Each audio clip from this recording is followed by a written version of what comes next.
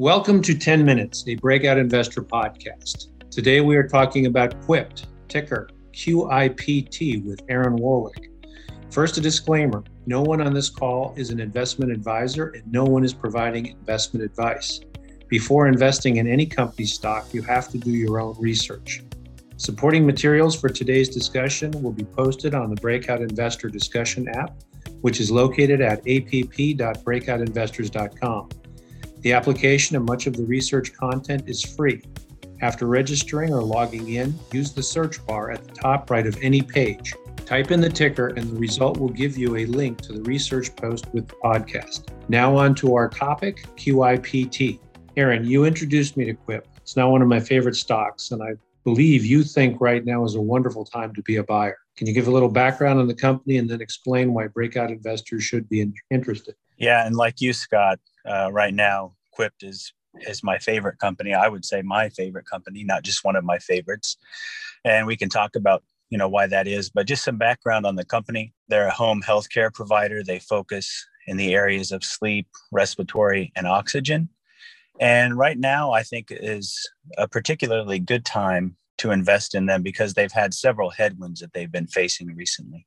One of which is, I believe the biggest actually, is that there is a large warrant overhang right now with some warrants they were deep in the money. They still are in the money that expire on June 29th of this year. And I think that's created quite a bit of pressure on the stock. And then in addition to that, they've had several things that have happened here recently, several changes at the company, some of which probably confused some investors, including the name change. They used to be called Protech Home Medical. They've now changed to Quipt.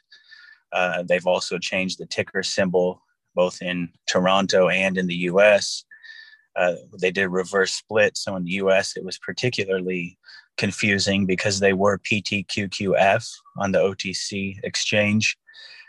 For a short time, they went to PTQQD, which is common when there's a stock split or reverse split.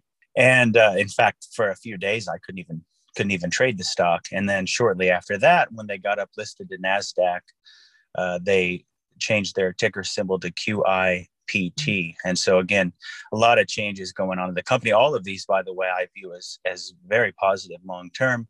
But in the meantime, they do create headwinds, and that's why the stock has dropped from a high of $8.40, or at least I believe the reason the stock has dropped from $8.40 all the way down into the upper fives. So in a normalized context, all of the changes, name change, ticker change, exchange change, they even changed how they report their financials from Canadian to American dollars. That would be enough. But on top of all of that, the very same month, they have warrants expiring. And the warrant overhang is pretty significant. Well, it's over 2 million shares, right? Yeah, well, as of March 31st, that's the most updated number we have. They just reported maybe about a month ago. And so that's the latest results. I did check an IROC short report out of Canada, and it looks like over the last month, certainly this is reflected in the stock price, but it looks like the shorting activity, which I believe then is hedging activity related to those warrants, the shorting activities picked up significantly.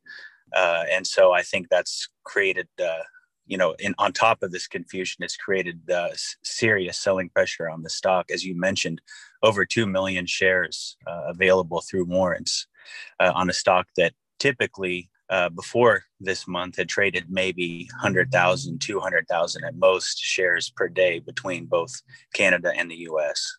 Let me take a minute to mention the mechanics on this. There's outstanding warrants. You pay an exercise price, a strike price, and take possession of the shares. Now, if I were a holder of the warrants, I could write a check to the company, take possession of the shares, and then go and sell them in the market. There's probably no simultaneous exercise and sell provision.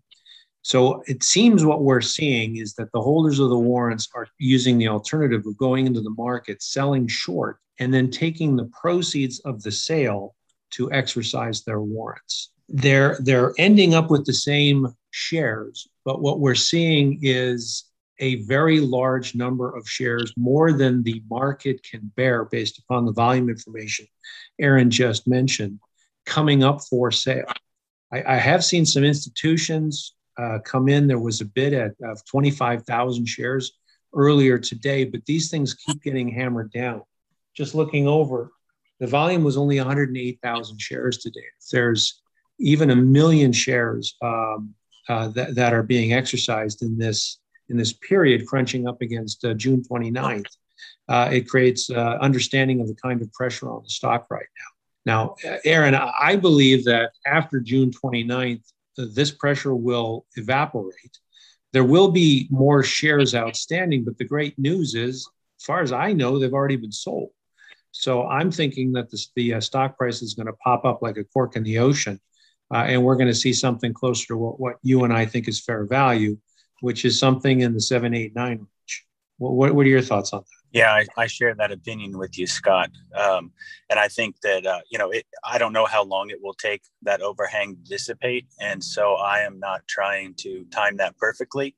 And what I've been doing is buying a little bit every time that it dips. And now that it's below the sixes, I've really made it an overweight position for the time being, because I do expect within the next month to 2 months that we'll see a nice recovery, certainly by the time they report, which I think will probably be sometime in August. We'll see the company still fundamentally strong. They may make some acquisitions between now and then, especially as the cash comes in from those warrants. And I actually think that the stock is probably worth over $9 per share in the US right now. So I'm loaded up for this because I do believe this warrant overhang is the biggest issue that's causing the stock to drop from where it was much closer to fair value. Let's get really granular about this overhang. There is a warrant overhang, which will run until June 29th, which is the date that the warrants have to be exercised. To the extent that somebody is or was exercising then selling, that will mostly be done by the 29th. To the extent people are shorting and taking the proceeds to exercise, that'll be over as of the 29th. The only overhang which can extend beyond the 29th is somebody has taken possession of the warrants, taken possession of the shares by exercising the warrants and did not sell. That's the only overhang that's going to last past June 29th. And I have no reason to think that that's a significant number of shares. Yeah, you make a good point. I certainly wouldn't refute that. The only other concern I would bring up is just from a technical standpoint. There may be some people that don't like it, but I don't think that will be enough pressure on the stock at that point. So I tend to agree with you, but I always just try to err on the side of being conservative and not have too high of expectations in too short of a time frame. Yeah, that's right. So the company will conclude its quarter end of June. It'll report sometime in early August. That would be my expectation, yes. Yeah, and what we've been seeing is the company come out quarter after quarter saying that their business is very strong, their results are very good. In the most recent quarter, the year-over-year revenue increase was 30%, including 11% organic growth. The rest was from acquisitions. The company's really enthused about what they're seeing in the marketplace, and we do expect them to perform. What we take from this is that warrants are dangerous. I guess it's something really appreciated up in the Canadian market. And that, again, is another explanation for why we're probably seeing some rather sophisticated activity of people shorting against the warrants they have outstanding. It's something fairly common up in Canada for issuers to issue warrants on a capital raise.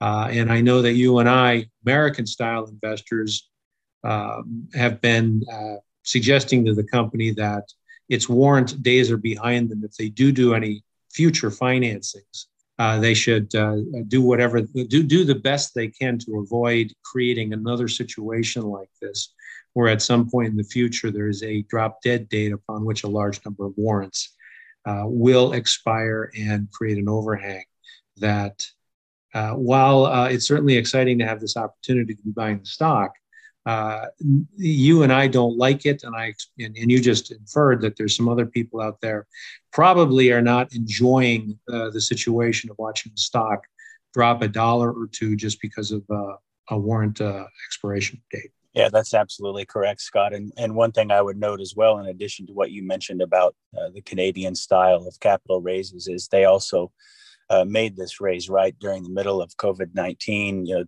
right towards the beginning of it. No one was really sure what was going to happen.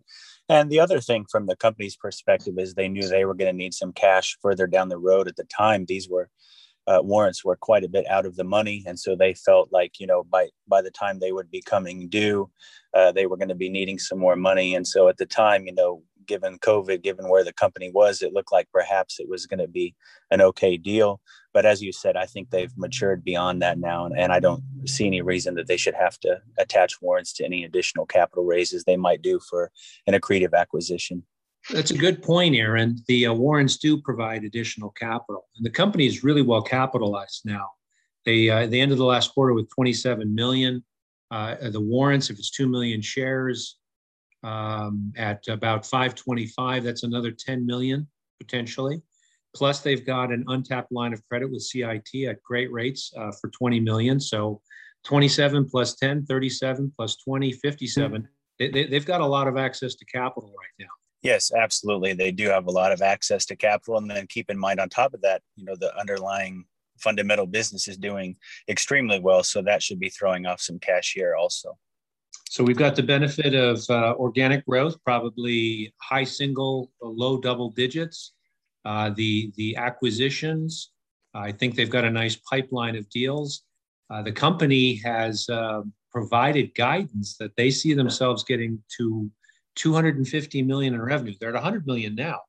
250 million in revenue. And what is it, Aaron, the next 3 to 5 years? Yeah, the guidance on that is over the next 3 to 5 years. And we should point out with that as well, they expect EBITDA margins to exceed 25% by that time as well. And they're actually been ahead of schedule, both in terms of the revenue that they've produced, as well as their EBITDA margins. They have always exceeded their expectations or the targets that they put out.